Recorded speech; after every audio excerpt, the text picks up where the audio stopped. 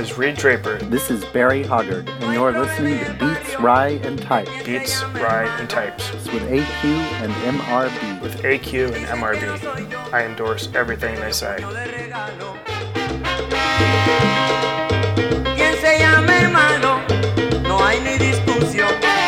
Hermano de aquí soy yo, porque tengo corazón.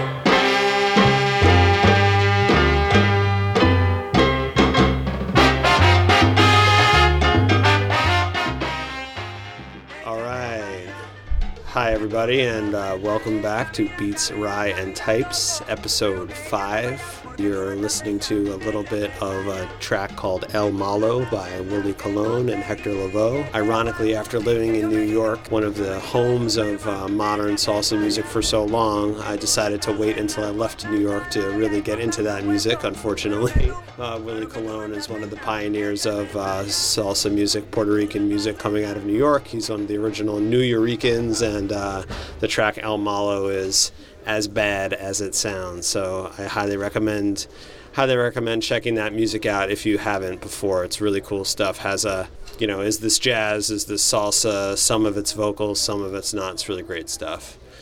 So today we're going to talk about a subject not often associated with my name personally, perfection, something that both computologists and food people are both very interested in. AQ said he had a great quote to start out the conversation for this episode, so AQ, why don't you take it away? Yeah, so I've been diving through that collection of aspirational cookbooks that I have and spending a lot of time reading about food and specifically very high-end and classic food and also very modern food. And there's one book that really has struck me recently and I've gotten really excited about, and that's this cookbook called Fäviken. And Fäviken is about a restaurant in the very, very, very, very north of Sweden. Actually, I don't think it's that far north, but it's kind of out in the middle of nowhere. And this guy, Magnus Nielsen, is cooking this kind of insane food where he takes that idea of local that we were talking about before to the next level, where he's in this very remote place but still cooking with this same kind of dedication to ingredients and everything. But he's actually kind of insane, like not even just like a little bit, like very insane.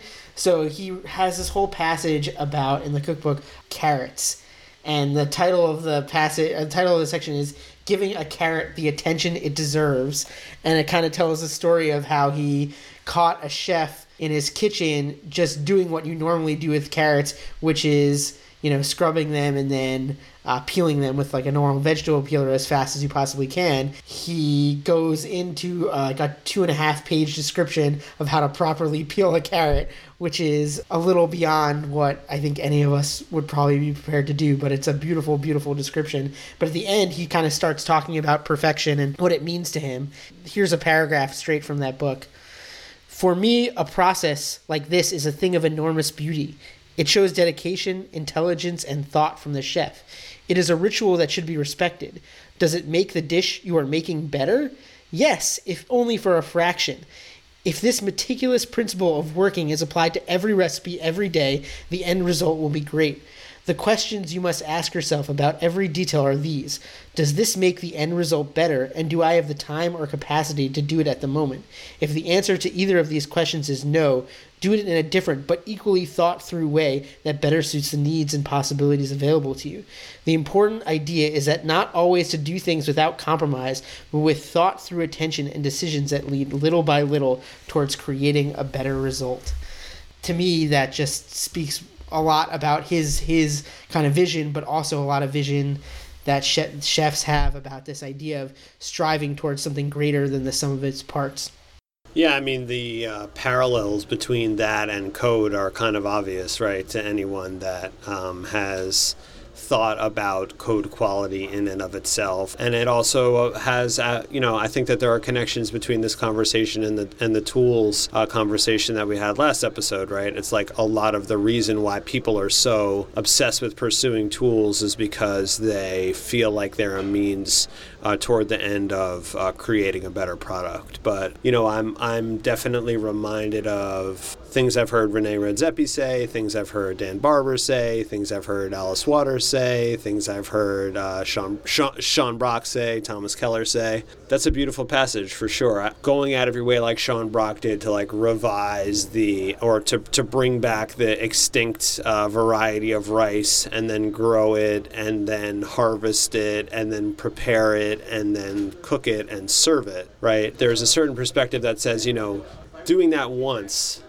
at least, or knowing, you can't really know what goes into that process unless you do it, right? And so there's something interesting there, I think, right? Like that gives you that connection to the value of the product that you're working with, and it's something that, a lot of people become vegetarians, for example, after they like see a slaughterhouse for the first time, right? I've heard stories like you're driving through the wrong part of California and you smell the concentrated animal feeding operations, right? You're like, I really don't want to eat that commercial meat, right? And so we're so divorced from the means of production of so much of our food these days that it is really, though these people who we mentioned are extreme, and the average individual, of course, would never have the ability to experience their cuisine firsthand, it is an inspiring level of dedication and artistry that I think is cool, because it's not just about being fancy, right? It's not like the last wave of fancy cuisine where it was all about what you can fly in and, flying in frozen fish or flying in foie gras or, owning an island off the coast of Hawaii so you can produce like palm hearts or whatever it is, right? Yeah, exactly. There's something about the combination of the local and constraint thing with the obsession with perfection that seems to produce these very visceral experiences for people that go and eat that cuisine.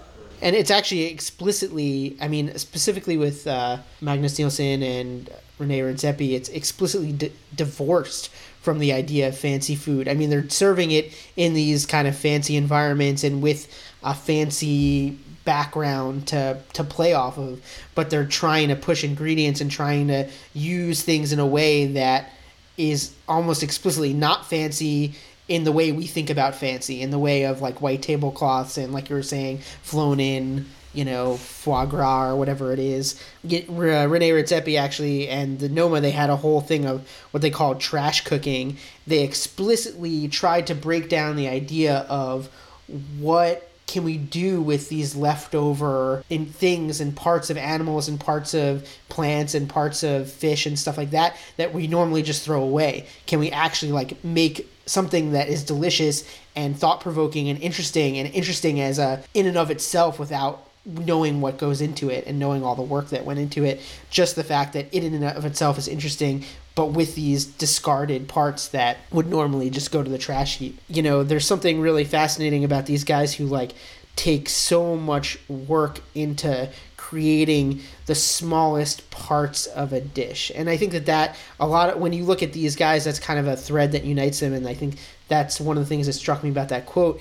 It's not just about the complete dish. The way they think about it is, how do you make every individual aspect of that dish or that meal, something that evokes emotion or evokes some feeling of this being better than anything else. Yeah, one thing that I think is really interesting about it is that the hard part about making something delicious out of trash food is that you can't just use the same old techniques that you use for the more accepted, easier to digest, more delicious parts of a vegetable or an animal or whatever, right? Like, there's only so many parts of a cow or a pig that you can like sear and serve just on their own and have it be like ready to go, right? So the process is pushed by the ingredients, and that push and pull to me is kind of the most interesting thing, where it's like, okay, I remember in one of the Mind of the Chef Sean Brock episodes, it's like the whole, like, he has these root vegetables that are like stashed in rice in some certain corner of his walk-in, and they're sprouting all of these like crazy, you know, appendages or whatever, and then the result is that there's this crazy concentrated, you know, whatever it was, beet flavor or carrot flavor or whatever it is, right? Or Dan Barber, who did the experiment with growing, what was it, like carrots and almonds near each other to see if he could like make some new kind of vegetable. So I mean, I think the dedication to the process of the production of the ingredient is really interesting, because normally you get these perfect ingredients and then you just try not to fuck them up, right? And then you serve them. But this is a whole other thing where it's like, even to get to the point where the ingredient is coming in the front door, or you're like, you don't like the fact that you're throwing away carrot tops. Like, how do you make carrot tops something that is like edible or exciting? I think is really cool. And like getting people in from all over the world to have these experiences is really exciting and interesting to me. I've been a big fan of like modern and conceptual art for a long time, ever since like I first came across that stuff when I was in high school and college. And part of what I like about a Sol LeWitt, like that I see on the wall, is that like, you know, that little bit about how it got there, right? Like the institution purchased a piece of paper that had the instructions for creating that piece on the wall, right? They didn't buy the painting. And Sol LeWitt himself didn't come and like paint it on your wall, but it doesn't make it less cool, right? It actually makes it more interesting. And of course, no one would be talking about it if it wasn't like a beautiful, striking thing to see to begin with, right? And that's an interesting thing to talk about too. Like, people's criticisms of this kind of work are that, you know, you shouldn't have to like read a book or know a story to like sit down and enjoy a meal or sit down and enjoy a painting, right? But I think that's taking it a little far, right? There's like enough extra information that you can get that just makes something that much more interesting. You know, we're human, right? So the stories definitely matter to us. It would be naive to say that we're not influenced by the whatever external factors are in play when we go and sit down to have a fancy meal or go out of our way to travel, right? Yeah, and the expectations of sitting down at, you know, a nice meal and what goes into that. The Sol LeWitt example is a really interesting one, because I've thought about that too in relation to art and this whole process of process, really. Like, to so many of these chefs and artists, that it's really about the journey to get to the end result and not the actual food. There's something magical in the fact that they're working so hard and striving so hard to reach whatever this pinnacle is, and they're so obsessed with the idea or the concept even that there is a pinnacle of whatever food that they're cooking, because they have to believe in that in order to think that one thing is better than another thing, right? But for them, and putting that food out on a table for diners and to do it over and over and over again, you know, the end result and what you get and what you eat isn't really what it's about for them. It's about how they've deconstructed this thing to the point where each individual part and each process to get to each of those parts, whether it's growing a vegetable or making a vinegar or whatever it is as refined and as creative as possible in a lot of circumstances. Yeah, I mean, you know, there is also like a component of social responsibility that's really important thing to keep in mind when you're talking about these artists too, right? It's like, it might not be impressive from the outside that, like, you know, the pizza place that we've been talking about in Portland, for example, the Sarah's 50/50 place, you know, she's producing these pizzas where the dough is naturally leavened and the ingredients are, you know, she gets very excited when the ingredients come from like a local place somewhere she knew it was produced, her friend's farm, she can visit the farm. And I think it's easy to get caught up in the idea that people do that for the sake of doing it, but it's actually a very valuable social exercise, right? Like, I think that there are a lot of places in America where that wouldn't really be possible anymore, right? Like 50 years ago, 25 years ago even, probably it would have been a lot more likely that you could find a working farmer and potentially make these things work. But that's a thing that's going away in a lot of places, and it's important for us to keep in mind that even if that's not our aesthetic, it happens to be my aesthetic, it's something I'm interested in, but if it's something to you that seems offensive or weird in some way, I think it's important to keep in mind that I think it's cool because it's such a big question mark. Like, can a place like that sustain itself? Can places like that show up in other places? Can we make it so that this type of food is accessible to people who really need it? Not only people who are like intellectually interested in it, right? Like, people would benefit greatly health-wise from access to things that were actually grown and consumed in season. And that's an important thing, I think, to keep in mind. So yeah, how do you think the idea of perfection ties in to computology? How as computologists are we able to take these same philosophies and put them to work? I think one thing that is really similar is every single interaction idea, right? Where if you're talking about working in a code base that you share with other people, the idea that you always strive to leave the code base in a better place than when you found it, and that you never kind of skimp on your standards is an important and very interesting thing to think about, right? I mean, there's, I think, an interesting tension between perfect is the enemy of good, or good is the enemy of right, or whatever it is, yeah. Right? People want to ship, people want to release things, people want to get them out, and that's all really important stuff. Sometimes it's interesting to think about how things would be different if we paid more attention to the quality of things on an upfront basis, on an ongoing basis. And that, I think, is a lot of what the undercurrent regarding conversations or debates that people have about which programming paradigm is better, or which programming language is better, or which framework is better. A lot of it comes down to which qualities of those systems that you interact with enforce your ability to stay on top of things as they change over time. It's easy if you're a chef to phone in a certain dish, and it's easy if you're a developer to phone in a commit and to not really put any attention to it. Generally, it's about having an ethos and about, supporting the standards that you have for the aesthetics that you have, and making sure that you don't waver from them, right? Especially when it's important. The word that you said that rings most clearly with me is intention. I think that there is an objective perfection and a subjective perfection.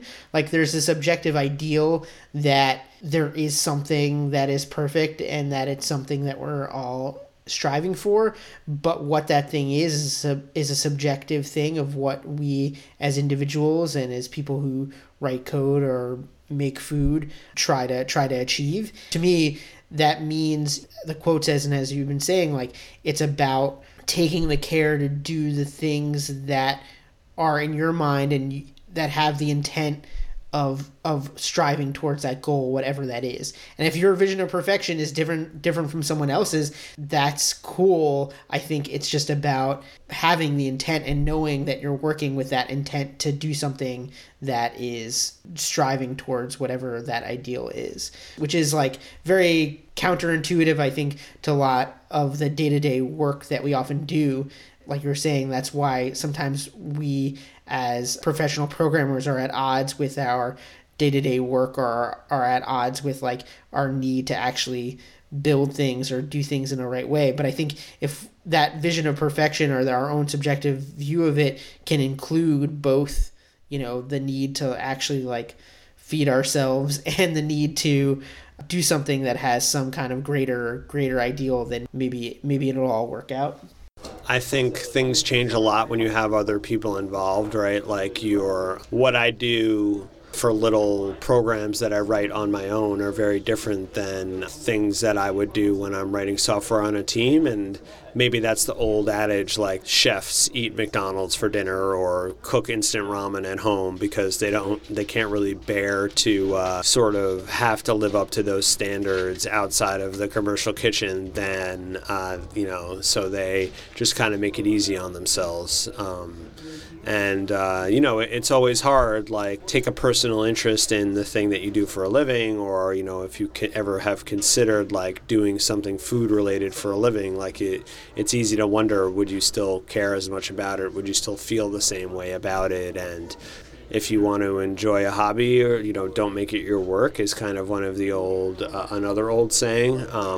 But it's interesting. I mean, that's kind of accepted wisdom, but it might be kind of actually like a damaging attitude to have, right? There's probably a way to maintain that level of interest and also have it be the thing that supports you. But I think you just have to be that much more driven and try that much harder in order to reach that case. Yeah, and I think it's definitely different for each individual what that thing is or what that balance is. For my situation, I feel like I enjoy pushing myself in both places of programming and food, but there's definitely a limit to how much effort I'm willing to put into each, or I can definitely see myself getting completely burnt out on either just by pushing too hard or by going in a direction or forcing myself in a direction that's not necessarily or doesn't agree with the ethos, as you were saying, of what I believe is the right way to do things. Yeah. So what are the dangerous, like, downsides of perfection?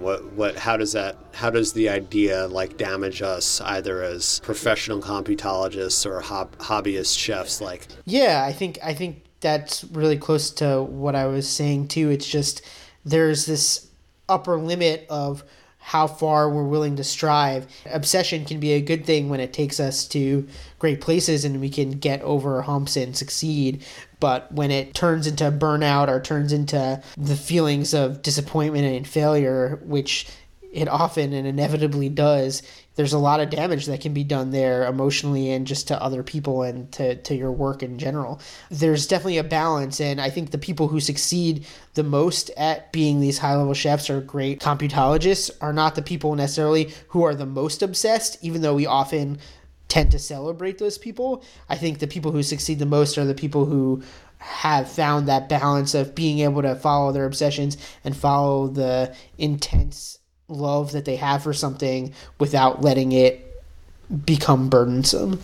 Yeah, or another way to think about it might be that they are the ones that set their own definition of what perfect is, and they're comfortable with that. I think another dangerous component of perfectionism is like the high barrier of entry it can project, or that people can project onto themselves. It's like you open up a computer science textbook or try to read a computer science paper, or you open up an aspirational cookbook and it seems impossible. But for me, what I've always tried to do is, build up to my own ideal of perfection, like one little nugget at a time, right? Open up the Alinea book and maybe don't try to cook the whole thing, but notice that, he pairs grapefruit and fennel together in a dish, right? And then next time you have the opportunity to, like, use those two things together, then use them together and go from there, right? Or learn one bit of mathematical notation, learn about set theory or ordered sets or lattices or whatever might interest you, and then leverage that into some greater understanding, right? Because that's really how it works. Like, you